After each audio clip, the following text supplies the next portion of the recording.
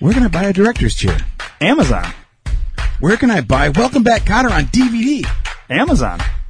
Where can I buy that Humping Animals adult coloring book with a dog fucking a chicken on the back?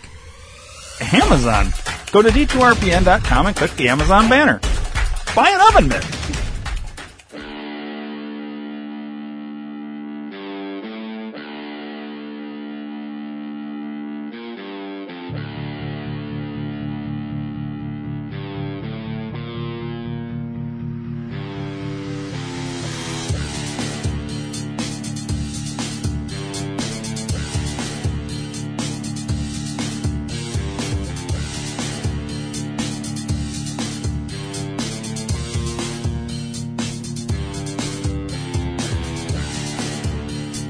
Dream 2 Reality Entertainment presents the Think Tank Podcast.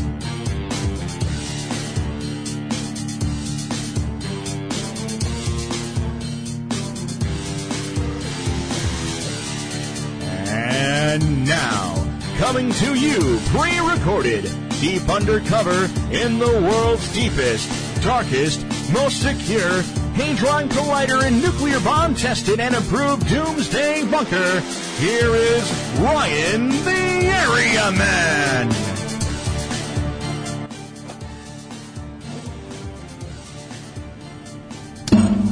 There is a video game that doesn't exist.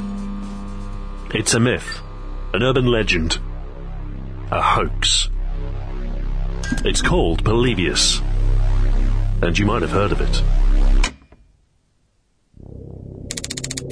Let me take you back to 1981, back when arcade games were at their peak. A multi-billion-dollar industry and a fever that had a grip on pop culture. Video arcades were a new social nexus and had sprung up everywhere. Dimly lit by neon light, adorned with garish carpet, they played host both to crowds of teenagers and cabinet after cabinet of the hottest games of the era. Space Invaders, Pac-Man, Donkey Kong, Galaga. However, in an unnamed arcade in some sleepy suburb of Portland, there lurked something more obscure.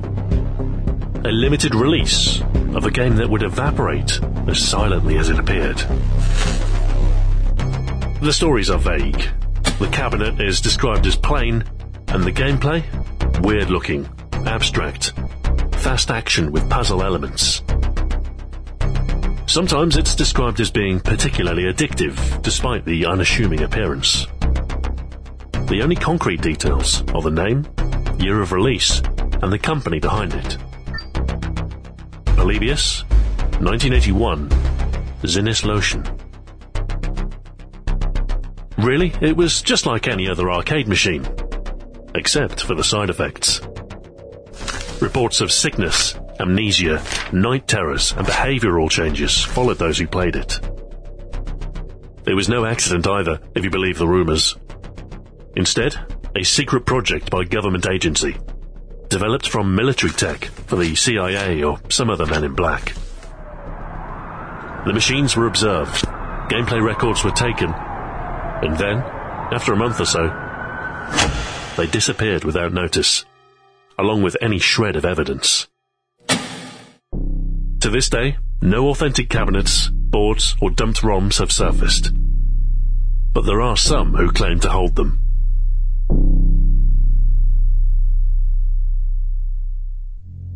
Quite the yarn. But could there be any merit to this myth, or even a basis in truth? It's probably safe to assume that the story has been subject to quite some embellishment. The accounts are full of conjecture and weasel words, supposedly, according to, etc. One thing remains consistent across all the stories, and that's the name. Polybius. Why Polybius? It's not novel, it belongs to a Greek of some repute, a prominent historian born in Megalopolis, Arcadia. This could be a deliberate choice to muddy search queries about the game, or perhaps it was chosen on its own merits. Polybius covered the Romans' rise to power in detail, an important primary source and an early example of rigor in historiography. He also lends his name to a simple cipher, the Polybius square, in which letters are substituted by their coordinates on a grid. Altogether, this doesn't tell us much, although the meaning of the name is interesting. The poly prefix means many, and bios, life. Many lives, from Arcadia. Convenient. It could be a coincidence, but we can assume whoever named the game has at least some knowledge of either history or cryptography. Real or not, the name was chosen. Another word consistent to the myth is the supposed developer or publisher, Zinnes Lotion. It's a German word. Almost. A not quite grammatical combination of Sinne, meaning sense, and Lotion, meaning to erase. To erase senses. To become senseless. It seems to allude to the mythical side effects of Polybius, which implies a deliberate choice. It's almost certainly not a real company, as there are no other games attributed to them, nor any trace of company records. So Polybius could be of German origin, but the incorrect grammar might also indicate the use of machine translation, something chosen by a non-native speaker to sound suitably obscure or sinister.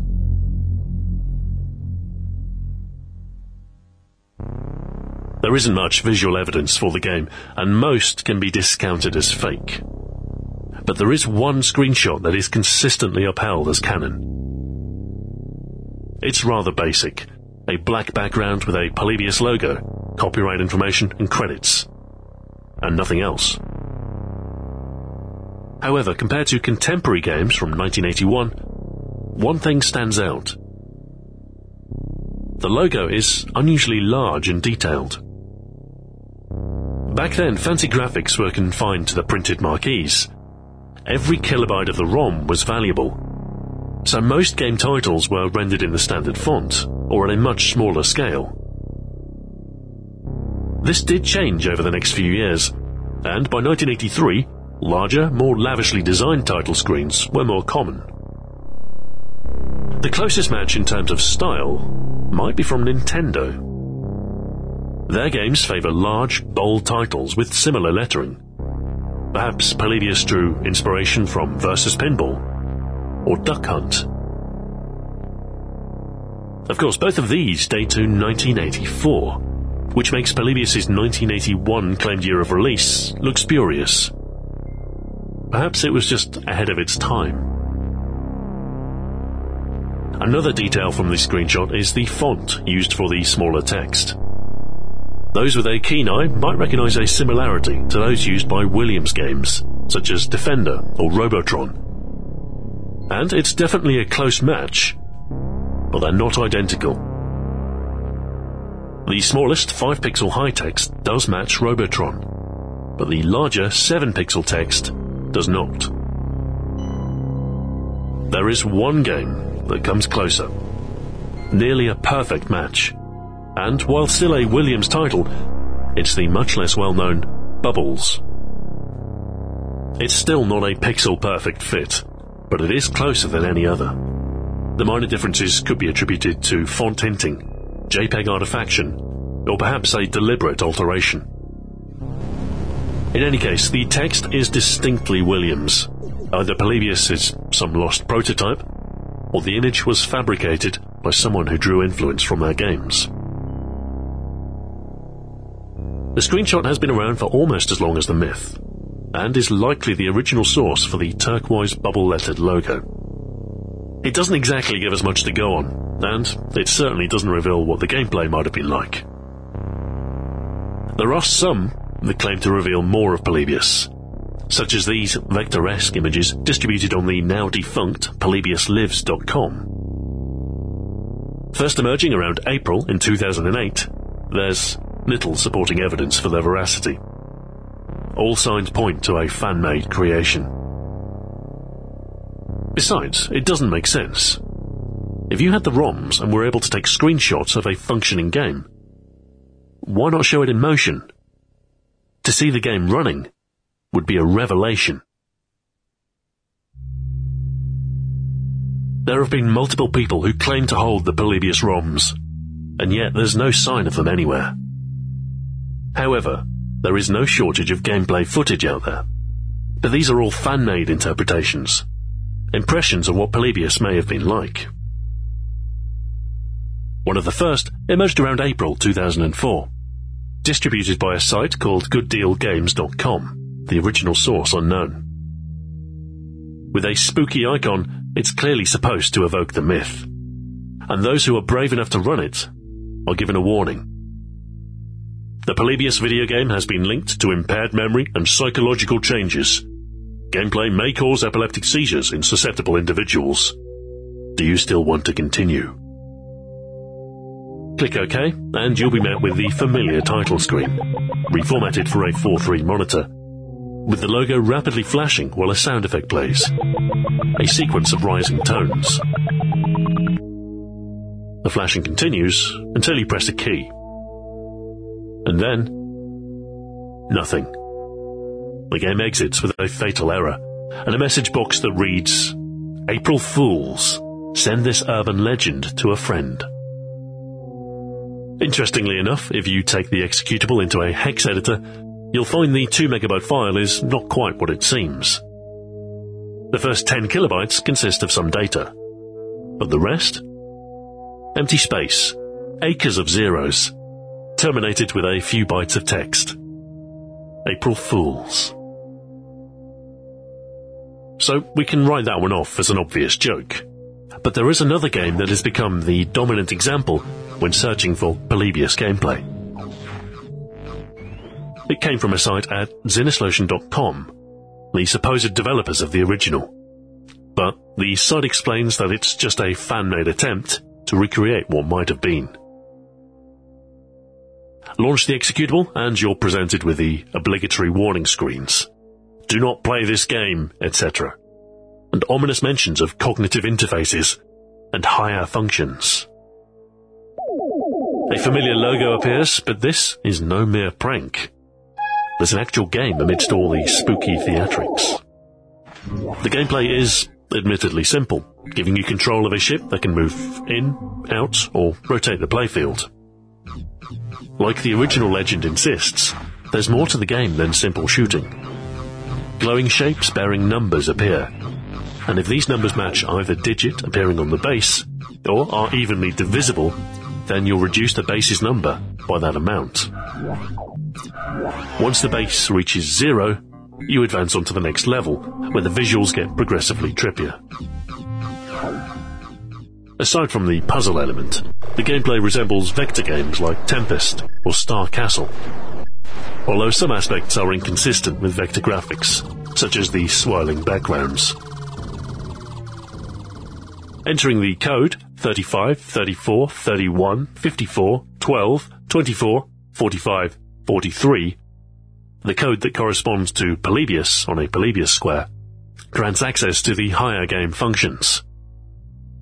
There's a host of extra settings here, some relating to auditory entrainment, subliminals, and color strobe, which disable some elements of the game. Others are more fanciful, however.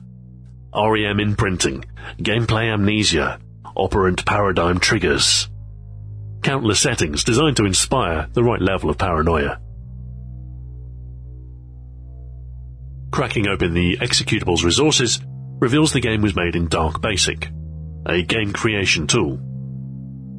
Using a more specialized tool called Dark Explorer, we can reveal all of the game's assets, graphics, sound effects, etc. All of the subliminal aspects are laid bare. A variety of messages written in dark grey flashed briefly during gameplay. Obey, consume, submit. It's like something straight out of They Live. The sound effects are similar. Most are synthetic tones, but some feature voice recordings and sounds of breathing. Presumably, these are played at a barely audible level. Why don't you play? Try the game, try the game, try the game. Altogether, a pretty neat package for those who want to build their own Polybius cabinet. But who's behind it? The credits hidden in the Higher Functions menu give us some insight. Igor Uspeni's PhD, and a mysterious number sequence. 4, 8, 15, 16, 23, 42. The numbers should be familiar if you've ever watched Lost. And it turns out the name is equally cryptic. It's an anagram of Rogue Synapse. The Whois data for ZinistLotion.com lists an email from the domain GorkaWeb.com, which in turn links to RogueSynapse.com. It's the site of an arcade enthusiast with a particular passion for recreating fictional arcade games, such as Space Paranoid seen in Tron, or the eponymous cabinet from The Last Starfighter. It's a fantastic fan-made project, but as far as the Polybius myth is concerned, it's just a tribute. With the explosion of indie developers over the last decade, there have been quite a few other interpretations made, both for desktop and mobile. There was even a version made for the Atari 2600, with very limited distribution at the Retro Gaming Expo 2013. Few of these later examples make any claims of authenticity, and they generally follow a simple shoot-'em-up formula. One particularly recent game that bears the Polybius name is Jeff Minter's version for PSVR. Minter is a veteran game dev long noted for his unusual games and light synths. Since 1981, he's been responsible for a steady stream of psychedelic experiences. Polybius stays true to the Minter mold, and with the rapidly strobing colours and breakneck pace of gameplay, you can see why the game has pretty strong warnings before you start. Its pulsating visuals and trance soundtrack mesh together to keep you in the zone. But its intentions are benevolent, with subliminal messages reminding players of the virtues of a nice cup of tea. It's good, but it's Polybius in name only. An homage to a legend.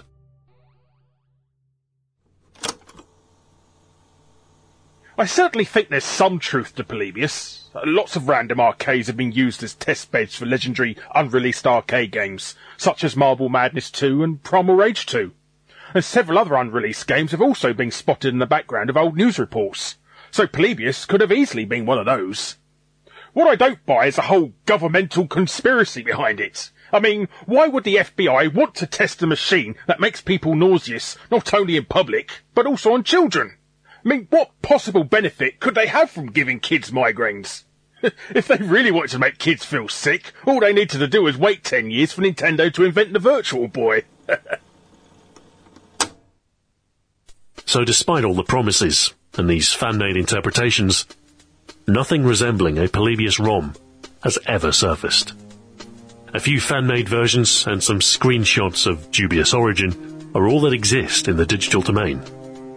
But arcade machines are physical things. So what about any physical evidence? Of course, the original story tells of the machine's sudden disappearance. But what if one unit was forgotten? What if they weren't destroyed, but sequestered in some warehouse? What if someone found one? Well, there are some who claim they have.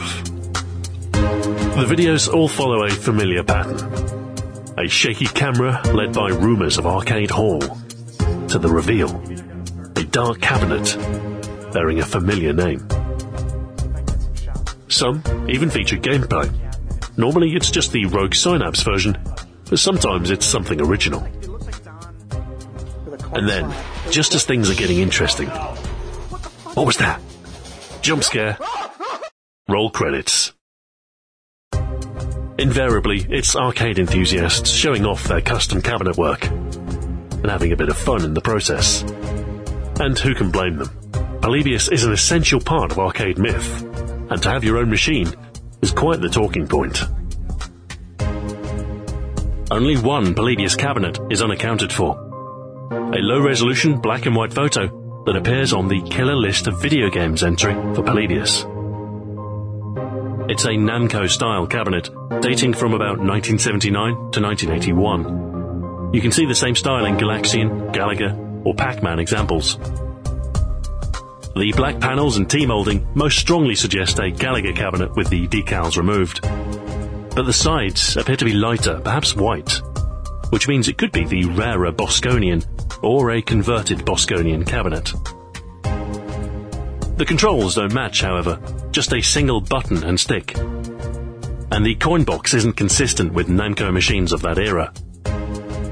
It is period correct, definitely from the early 80s, but the dual steel plate style is more likely to be from a Data East or Nichibutsu machine. So it could be a custom build, repainted and assembled from spares, or even built from scratch. There's also the very real possibility that it's simply a Photoshop. The Polybius marquee could have been applied directly from the screenshot. The low resolution and lack of colour make detecting a fake difficult, and I suspect it's deliberate. An original photo of a custom cabinet, perhaps, but it seems altered to fit the myth. It's not just cabinets. Sometimes someone will claim to have a circuit board from the fabled game, such as the one featured here. If it were real, it might even be playable with the right connections, or the ROMs could be dumped and subsequently emulated. It would be a very valuable find, if it were real. This is definitely an arcade PCB, but it's not Polybius. It's a bootleg Ms. Pac-Man with some minor photoshopping to obfuscate its origin. It's not even enough to fool Google's reverse image search, so we can confidently ignore this particular claim. Manufacturing an arcade game is something which involves a lot of people. Engineers, programmers, artists. It's not a task undertaken solo. So, with multiple people involved, surely by now, someone would have come forward with information. Well, as it happens, there have been a few. Although whether they tell convincing stories is another matter. One testimony comes from an anonymous source who claims Polybius was associated with Sega's arcade division. He's known only as PRG-017. I know I will not be believed, but still, I believe this must be told. I have information on a video game called Polybius. This game is real. I was a programmer in Sega's arcade division. They play the myth straight, insisting that their secret project was designed to stimulate specific parts of the human brain, with testers suffering amnesia and loss of arcade game fandom. They then go on to explain that the Sega Genesis CD made use of Polybius code fragments in order to get the two processors syncing up. The account is poorly written and loose on real detail. It leans rather too heavily on the original myth, and the introduction of a link to Sega doesn't seem to make much sense. The technical details are vague, and the timeline doesn't quite match up. The Sega CD wasn't released until 1991, a decade after Polybius. Given the overly dramatic ending, unverified status, and complete lack of supporting evidence, PRG-017 is a fraud.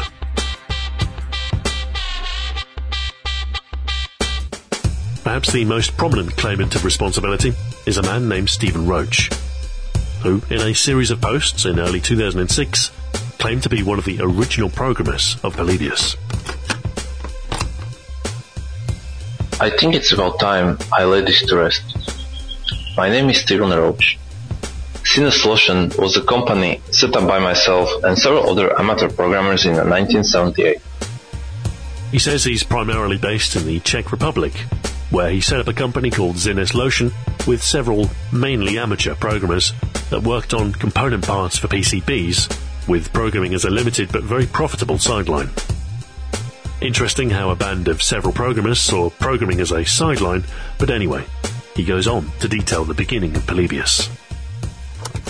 We're approached around 1980 by a Southern American company that shall remain nameless for legal purposes, to develop an arcade game that centered around a new approach to video game graphics.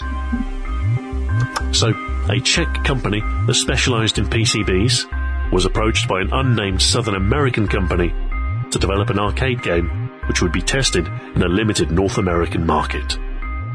Truly a global conspiracy. He goes on to explain how the side effects started happening early in playtesting, and how the resultant cover-up might have inspired the stories of Men in Black. I'll be honest, the writing smacks of impostorship. It's all recounted in run-on sentences dressed in dramatic language that wouldn't be out of place in a poorly written ghost story. And several things just don't add up. He claims to have been born in Rhyl in Wales and moved to Czechoslovakia in 1965 at the age of 15 due to his parents' business interests. An interesting proposition, given the fact that the country was under communist control at the time. He claims the Polybius name was chosen by one of his colleagues who studied Greek mythology, but Polybius is a historical figure, not a mythological one. The majority of his ramblings are just expansions of the original myth, and what little novel detail exists is presented without proof. I reached out to him via his email address, but received no reply. He did reply to an interview call from BitParade Co. UK, however, where he answered some questions about his role in making the game. Disappointingly, much of it is copied verbatim from his original post. Perhaps he wanted to keep his story straight, or didn't want to expend too much creative effort in developing the story. He does go into more detail about the gameplay, however, describing the puzzle elements that would later influence Rogue Synapse's interpretation of the game. In Kat Despera's 2012 article, Reinvestigating Polybius, she found a possible link between Stephen Roach and the Czech Republic. Someone with that name was running a troubled teen facility in Brno. However, this Stephen Roach was originally a policeman from Utah, whereas the one associated with Polybius claims to have been born in Wales, so perhaps it's just a coincident name. Everything about Stephen Roach reeked of a hoax. I had one lead left to follow. The original claims were made on a few different sites, but Roach was most active on the Retro Gamer forums, where there are a number of follower posts. The thread goes on for several pages. A few suspiciously new accounts are quite active. It seems someone might have been using sock puppets to fuel discussion. Later, a moderator confirms that several names are posting from the same IP, and Stephen Roach is amongst them. Most of these accounts were created specifically for the ruse, but the oldest had been used in good faith. I checked the post history, an introduction. I had the prankster's full name, and an approximate location. A quick Google search turned up social media accounts that matched. I sent him a tweet, and waited. I originally said that I received no reply from Stephen Roach via email, and this was true at the time of writing, and up until a few days after I sent this tweet. As if by magic, 2.5 months after sending the original email, he finally gets back to me. I was approaching the end of this project. I didn't have time for his games. I had to call his bluff. So I addressed him by his real name. I said, perhaps it's time to retire the Stephen Roach persona. It was a long shot, and it didn't work. He kept up the pretense. Even in the face of the evidence I had, he wasn't going to give it up. Shortly after, I received a reply on Twitter from my suspect. My original inquiry was polite, pretty straightforward, but the response was obtuse, hostile even. I wasn't going to get a confession, but by now I was fairly sure I'd found the guy responsible. Let there be no doubt, Stephen Roach is a red herring, and his story entirely fabricated.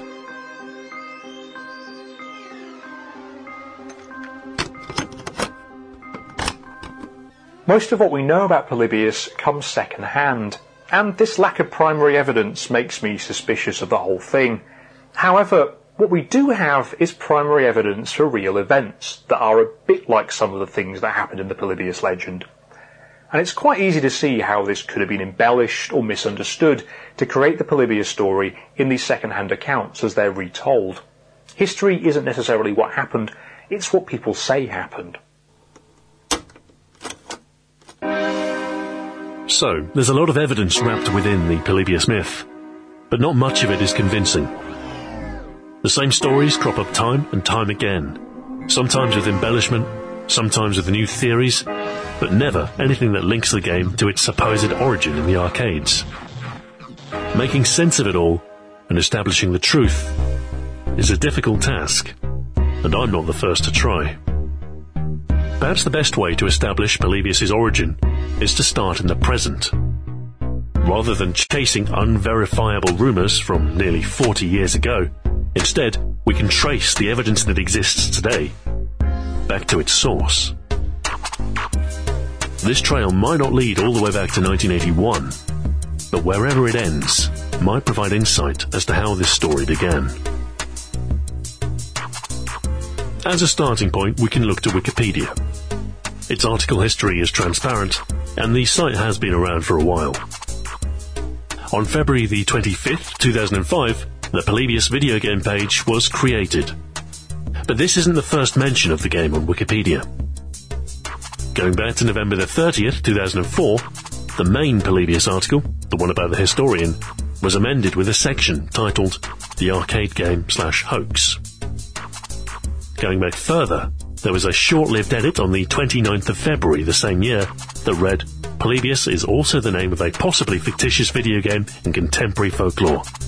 Related to Atari's Tempest, it legendarily led to mental illness in players. This is the earliest mention I could find. But what exactly prompted its Wikipedia inclusion early in 2004? The internet was young, and going viral an as yet unknown concept. But in August, Polybius was featured in Slashdot, which was a pretty big deal back in 2003, and it mentions an inclusion in a recent issue of GamePro. At the time, GamePro was the world's largest independent multi-platform gaming magazine, and claimed to be read by over 3 million gamers a month.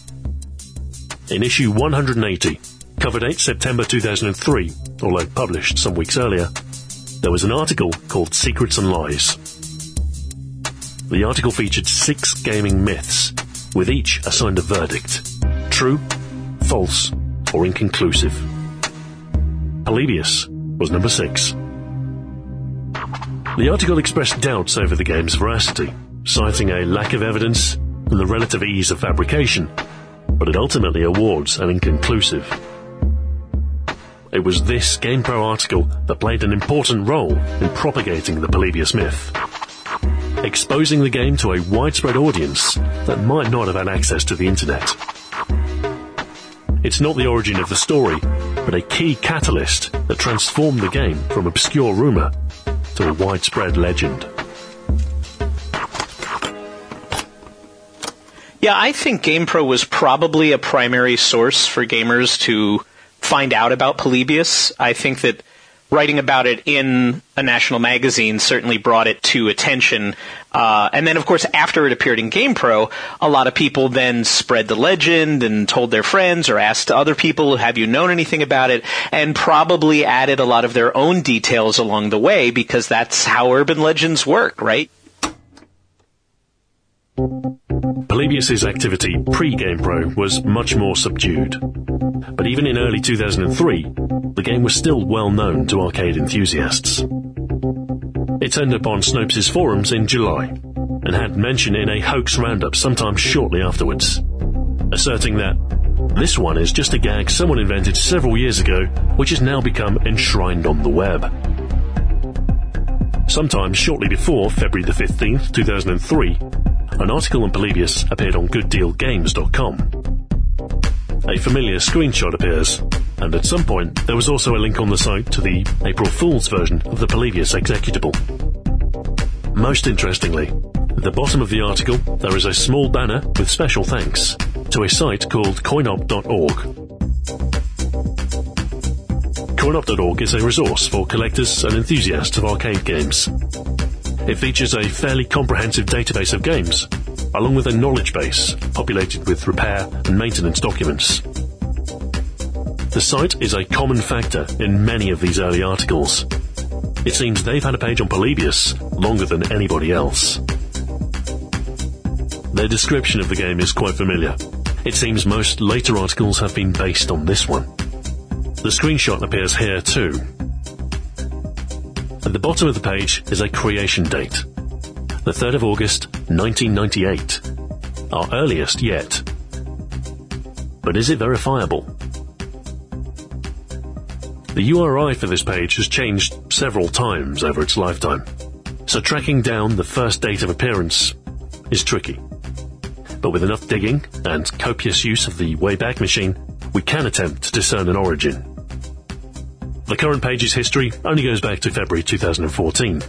At this point, URI rewriting rules made things more human-readable. The page prior can be tracked all the way back to 2003. Before this, the site used lengthy GUIDs, with a minor change in 2002. This URI is the oldest I could find on the coinop.org domain, which takes us all the way back to June the 21st, 2000. The entire site moved domain around this time.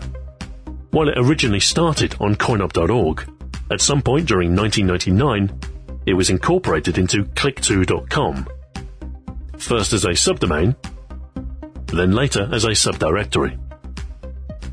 It's here where we can track the Polybius page as far back as possible.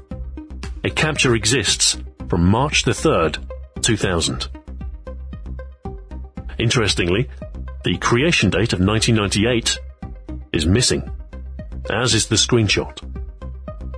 However, there is a last modified date instead, given as the 6th of February 2000, along with a note. New edition, anyone heard of this game? This seems to imply that the 6th of February is the date the page was added. I mean, it says new edition. So why does the page today insist that it was created in 1998? When did the date created field first appear? A capture from April 29th, 2003 lacks the page created date. The next capture has it. This means it was added between these two dates.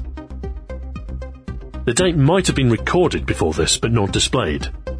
But another possibility is that the date created field was made later on and populated with a default value. I suspect the latter case is true, principally because almost all the other game pages share the same creation date, down to the 4 a.m. time. It is possible that Polybius was present in the database back then, but there's absolutely no evidence for it. What we do have is a verified capture from early 2000 with a date of February the 6th and a claim of a new edition. I had nothing earlier in my timeline. This could be our origin point. Day 0, the day the myth started. So how can we prove that this was the starting point? Or, more accurately, how can we disprove it? We're nowhere close to the supposed release date of 1981. So is it possible to find any earlier evidence? Anything at all? A throwaway mention, a forum post, or magazine article? Now, rumour has it that the myth first emerged on Usenet, circa 1994. It's not as popular today, but Usenet was once the go-to place for news, discussion, and rumour. It's also fairly well preserved. Since 1995, Deja News has archived Usenet. And in 2001, they were acquired by Google. Today, Google Groups is the largest archive of Usenet posts, with the full Deja archive searchable, along with supplementary data that goes all the way back to 1981. Its search is imperfect, but with some patience, we might get some results. A broad search for Polybius pre-2000 turns up some predictable results. It is the name of a Greek historian, after all. It is matters of history that most often come up, with the occasional reference to a Polybius cipher in cryptological talk. There's also a user named Polybius, who was quite active in Alt Mag Playboy between 1997 and 1998. Narrowing the search domain to known groups helps improve results. And one in particular is a nexus for arcade collectors. Rec Games Video Arcade Collecting, RGVAC for short. These guys are invested in arcade rarities, because if something's rare, it's valuable. So Polybius would be right up their alley. One of the first instances of the word was posted in April 2000, just a couple of months after the game first appeared on coinop.org. Posted by a user named NYMechanicalBR08, it links to coinop.org, a reply to a request for information on an obscure German video game, which triggered an association.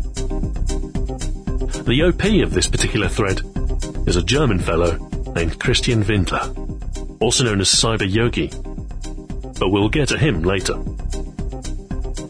On the 27th of February 2000, just 3 weeks after it was first posted to coinop.org, a user named Zoob posted a link on Polybius' page on click2.com. No, not the Greek historian. An arcade game, he says. I am skeptical of the claims made on the following page, but they certainly make for interesting reading. I actually spoke to Zoob. I wondered how he had found Polybius. He told me, I simply wandered across it in one of my random walks on the net. It was serendipity, nothing more.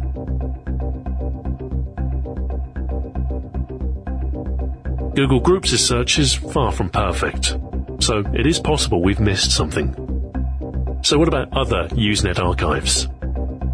A manual grep of the U2 Zoo Net News archive from archive.org, some 5 gigabytes of text when uncompressed, yields just 3 results, all of which refer to the historian. A discussion of the evidence for the historical Jesus from Net Religion Christian in 1985, and a passing mention in Net Politics the same year. I even tried a paid search of the Usenet archive, a site that claims to be broader and more easily searchable than Google's inherited dataset. I found 0 results pre-2000. If there's nothing within the Usenet archives, perhaps another domain entirely will prove fruitful. Perhaps there is a mention of Polybius in print. Google Books describes itself as the world's most comprehensive index of full-text books, and it is freely searchable. Searching for Polybius between the years 1980 and 2000 yields several pages of results, but every single last one of them refers to the historian. Google Newspapers is a similar story. Perhaps a more specific search is needed, within the enthusiast press, perhaps. In the 1980s and 90s, video games were better served by magazines than any other media. I searched nearly 200 gigabytes of gaming magazines, over 3,000 issues worth, for any instance of the word Polybius. There were 3 results. One from the September 1998 issue of Acorn User, a review of Ancient Greeks, a multimedia CD-ROM. Another pair from 2 adjacent issues of Commodore User, January and February 1986. Programming listings for codes and ciphers on your Commodore Micro, and an implementation of the Polybius square. That's it. The only instances of the word Polybius across 20 years of the gaming press. If the Polybius myth existed prior to the year 2000, it wasn't widespread. To my knowledge, no 20th century evidence exists. It's impossible to say for certain, but with no trace of prior evidence, we can only presume coinop.org is where the story began. And whoever posted it there might be responsible for everything.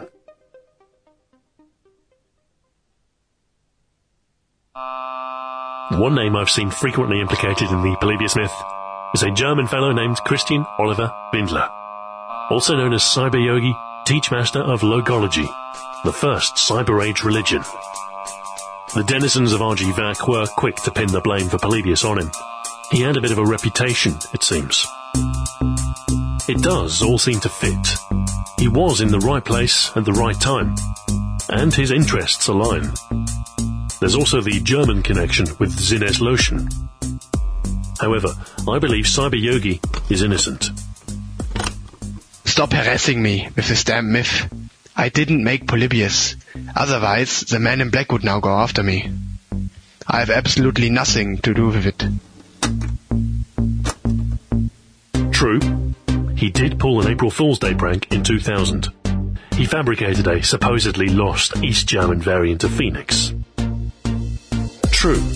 He was interested in obscure arcade games, particularly trance-inducing Zoner games. And true, he is a little eccentric.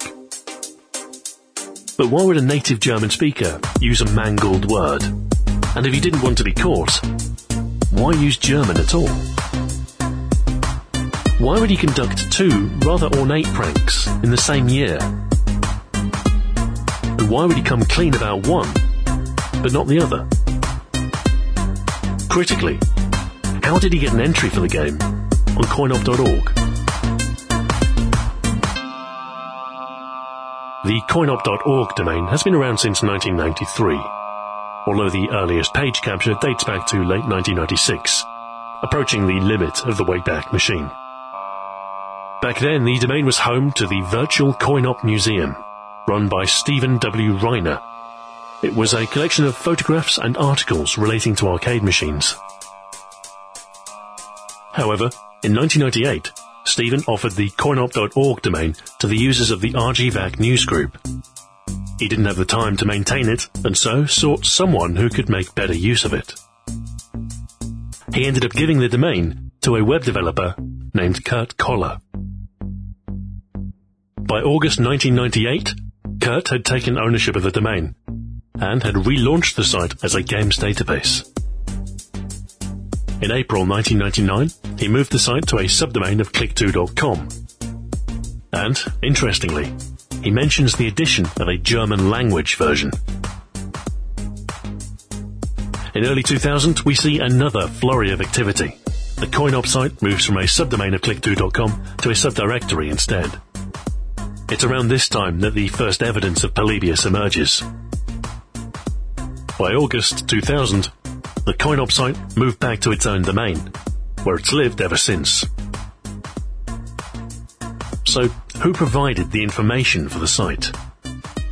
The bulk of the games database is sourced from community-maintained lists of games, some of which are still present in coinop.org's knowledge base, and data contributed from other sites and projects, the MAME arcade emulator, for instance. Coinop.org has always had an open call for contributions, but the presented entries for games are manually curated and incorporated into the database, presumably by Kurt. He had exact control over what appeared on the site, and he's always had that control. So perhaps he received a tip about Polybius. Perhaps someone emailed him the description, and he reproduced it in good faith. Maybe, but if his intent was to maintain an accurate list of games, why would he keep the text unaltered if most of his arcade collecting peers were quickly prepared to write it off as a hoax? Why would he update the entry in 2009, promising more information? Stay tuned. Information which has yet to transpire. Finally, remember the GamePro article? The one that exposed Polybius to a mainstream gaming audience and is perhaps the single largest factor in the legend's persistence today? I spoke to the author of that article, Dan Amrich, and asked him where he first found out about Polybius. Kurt was the person who first tipped me off about Polybius. I've thought about it for a long time, and ultimately I came to the conclusion some years ago that Kurt was probably just making all of this up and pulling the wool over my eyes, and he sent it in as a tip to see if I would bite, and obviously I bit.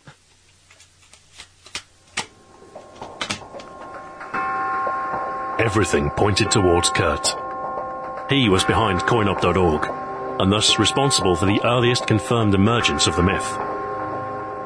As an arcade enthusiast, he would have been familiar with the games from Polybius' era. In fact, he owned some of them. As a web developer, he would have had the necessary skills to forge a convincing-looking screenshot. He also had at least some familiarity with the German language, but he wasn't fluent, hence Sinneslotion. He's no stranger to internet fame either. He's the one behind the Taco Bell $2 bill refusal story, under the Usenet pseudonym Captain Sarcastic. Finally, he had a motive. He wanted to drive traffic to coinop.org. And when he sent a tip-off to GamePro magazine, it paid off and immortalized the legend. In any case, to uncover the truth, I was going to have to speak to him. So I emailed him, asked if he'd answer a few questions. He said, sure. I asked him directly, were you responsible for the game's addition to the site? If not, who was the source? Where did the screenshot come from? His answers weren't helpful. He insisted the game was present on the site since day one, the 3rd of August 1998, despite the contradicting evidence. He went on, the entry's wording on coinop.org is very specific. That's all I'm allowed to comment on.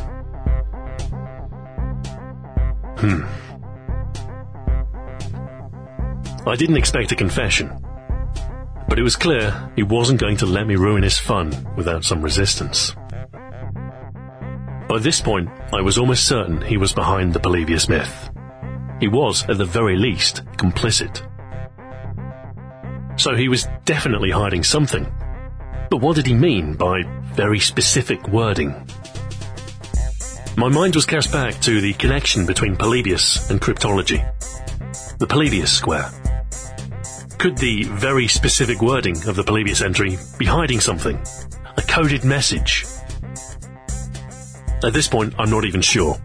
It could just be me reading between the lines, a wild goose chase. But I suppose it's worth a try. Rereading the text, I noticed some unusual things. The writing is odd, with rather too many commas, and some peculiar wording choices. There's also a spelling mistake, disappeared with a missing E, which is not necessarily unusual, but it has gone untouched for 17 years. Maybe he never noticed it, but he did notice a spelling mistake on the Polybius Wikipedia article. There's an edit by a Kurt S. Koller made on the 27th of October 2005, where he corrects the spelling of non-existent. So maybe the spelling is intentional. But what does that mean?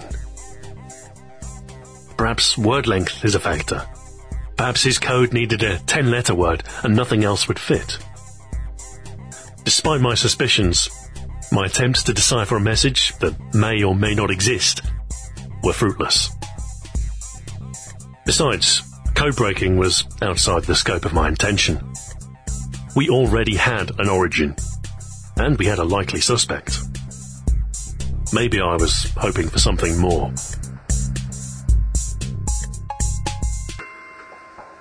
During my search for Polybius' origin, I had seen numerous claims that the myth first emerged on Usenet in 1994, but I never saw any direct evidence for this.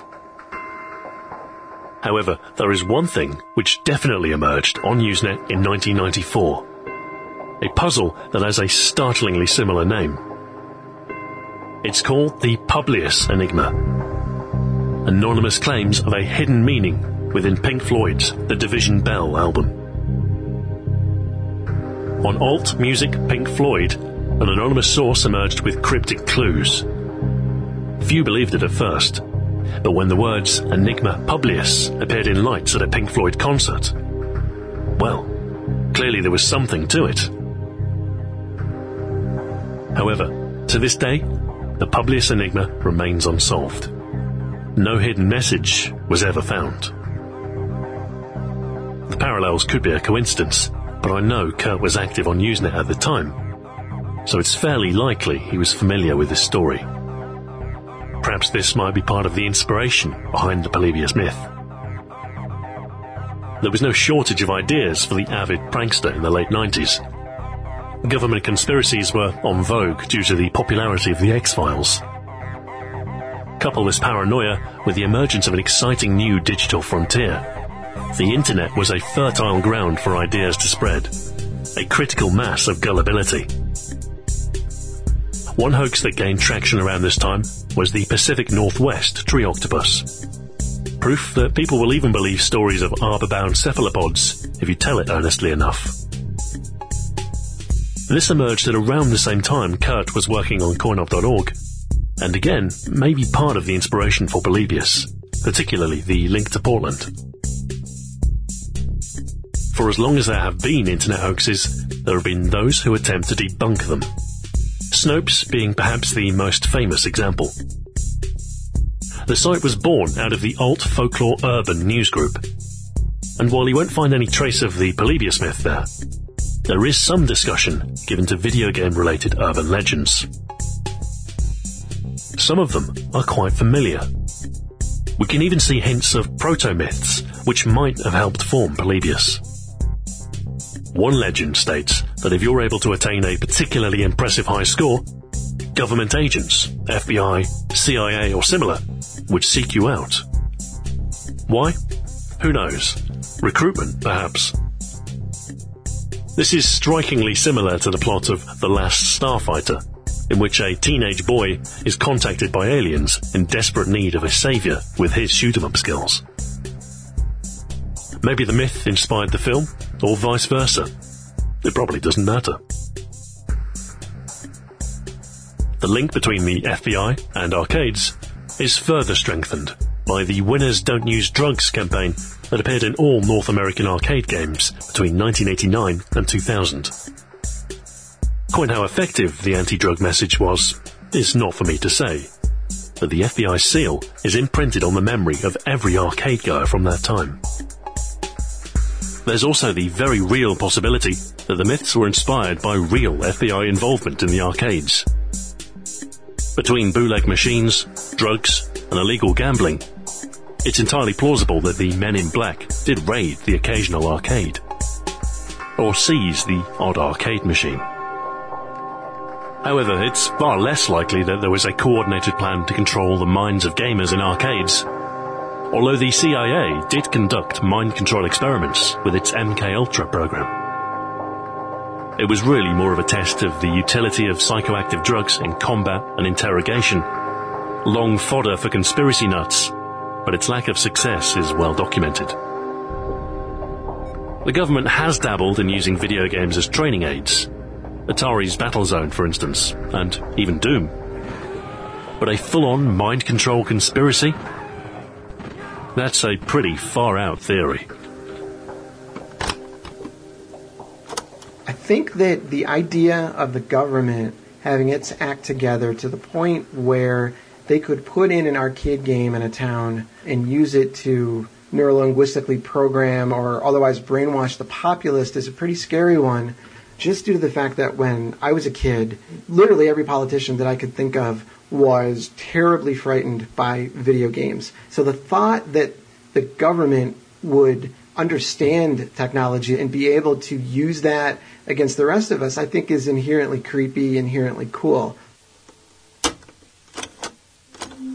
Another film with shades of Polybius is The Bishop of Battle from 1983 film Nightmares.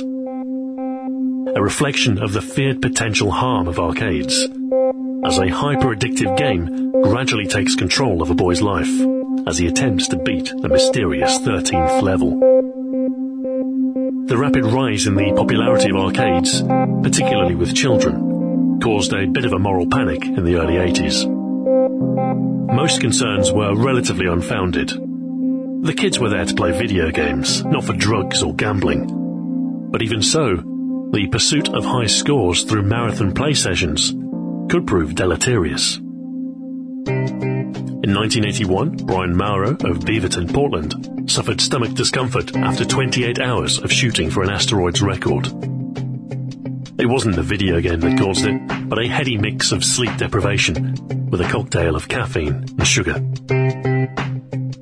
The odd headache and upset stomach aside, it's difficult to find evidence of any serious injury that has come from video games. However, there was an arcade-related death reported in 1982. Peter Bukowski of South Holland, Illinois, was playing Berserk when he collapsed. It was a pre-existing heart condition, possibly aggravated by stress. But for some, it was evidence that an arcade game could directly cause harm.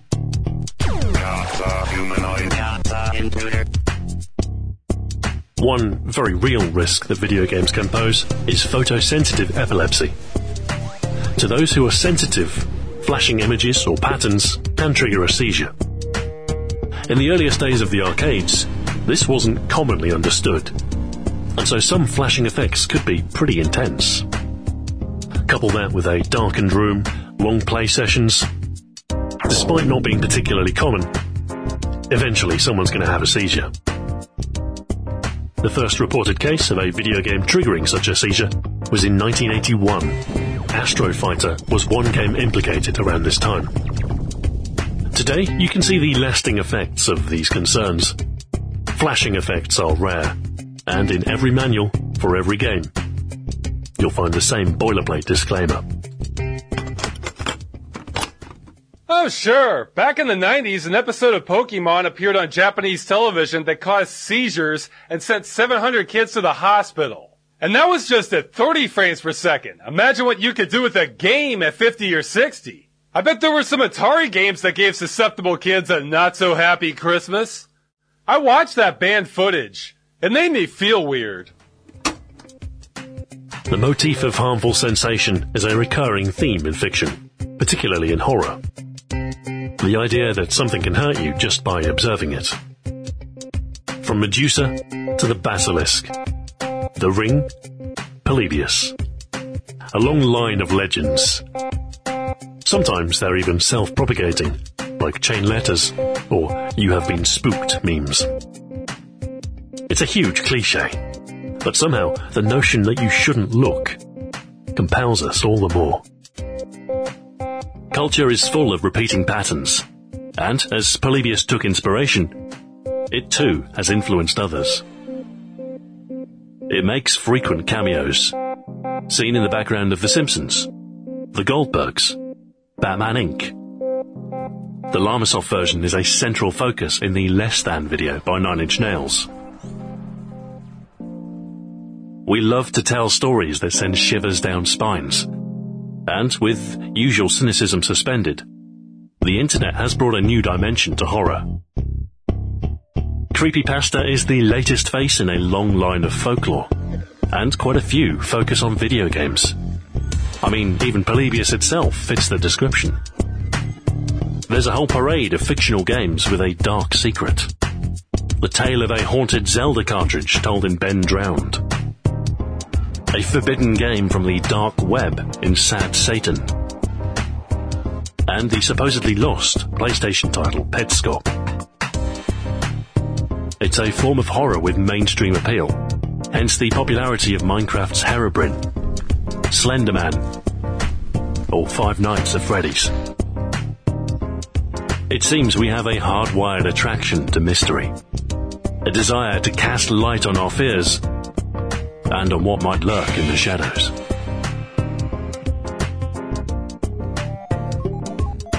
Gaming is full of secrets, and in a social setting like an arcade, they can spread like wildfire. Rumours about hidden screens, secret characters, and levels abound. Most were gated behind skill demands, difficult to execute, and so nearly impossible to verify. It was easy to believe such secrets existed, and to a younger observer, witnessing an arcade technician accessing the diagnostic menus must have been mind-blowing.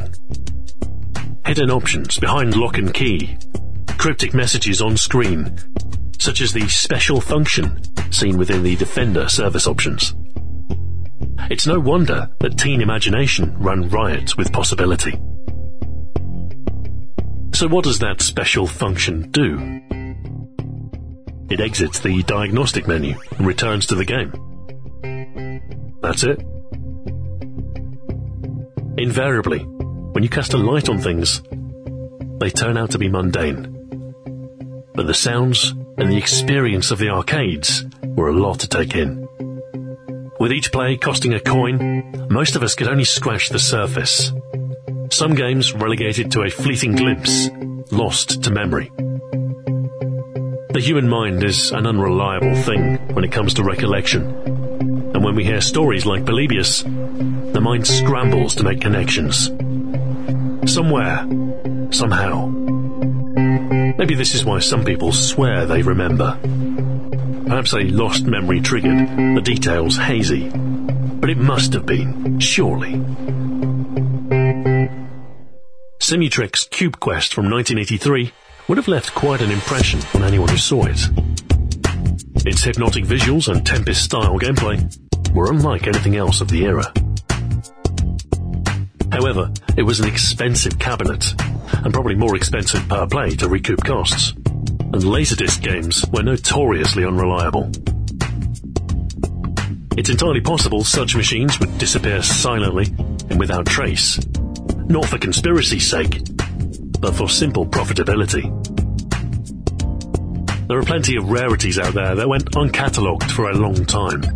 Take the East German Polyplay from 1985, for instance. Polyplay has been implicated in the Polybius myth. The name is similar, after all, and even the stylized P on the cabinet bears a similarity to Polybius' logo. Previously forgotten, one example appeared at Berlin's Computerspiel Museum around 1998, just prior to the emergence of Polybius. There were 1,000 or so units made. They were found in swimming pools, leisure centres, all over. But when the Berlin Wall fell, the machines were recalled and destroyed. Just a few remain. Perhaps a government cover-up, or maybe just an attempt to recover state-owned assets for profit. Who knows? Not every machine was as successful as Space Invaders, Pac-Man, Donkey Kong, or Galaga. There are countless games long forgotten. Obscurities, bootlegs, and prototypes of no interest to anyone but collectors. Not every game was catalogued, not every ROM dumped, and with the passage of time and the destruction of cabinets, some may even be lost. It's a worrying void of uncertainty. What if a game called Polybius did exist after all? It could be real. Like Russell's teapot, it's impossible to entirely disprove its existence. But the burden of proof lies with those telling the story. With absolutely no evidence that predates the original story, it's safe to assume that it's just a myth. But from this melange of arcade mystery, a myth like Polybius was almost inevitable.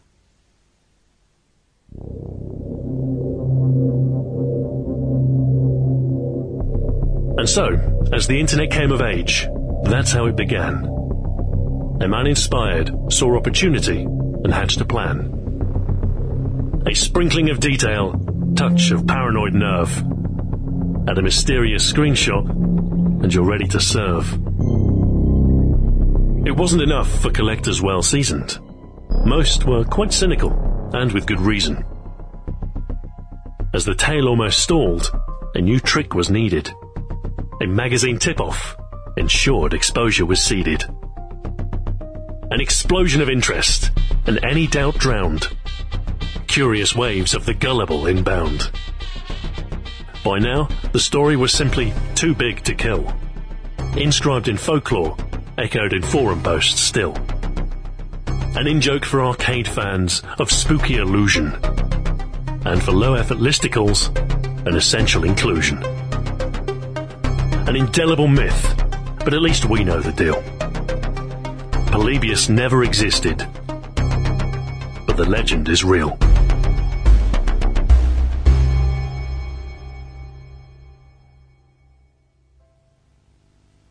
Thank you very much for watching, and until next time, farewell.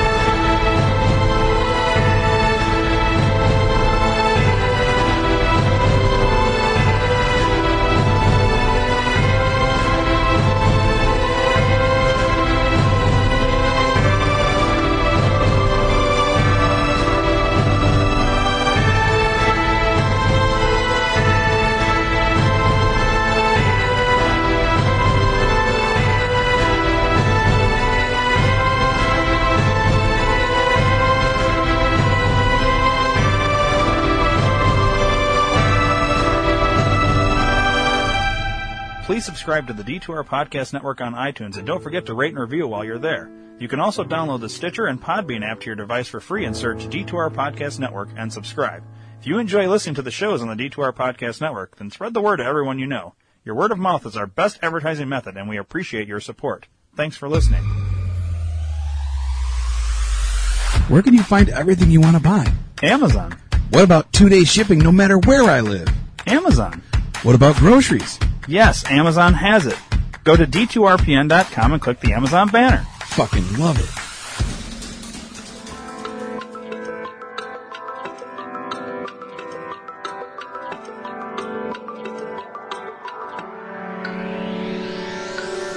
So there I am in my car, listening to shitty music.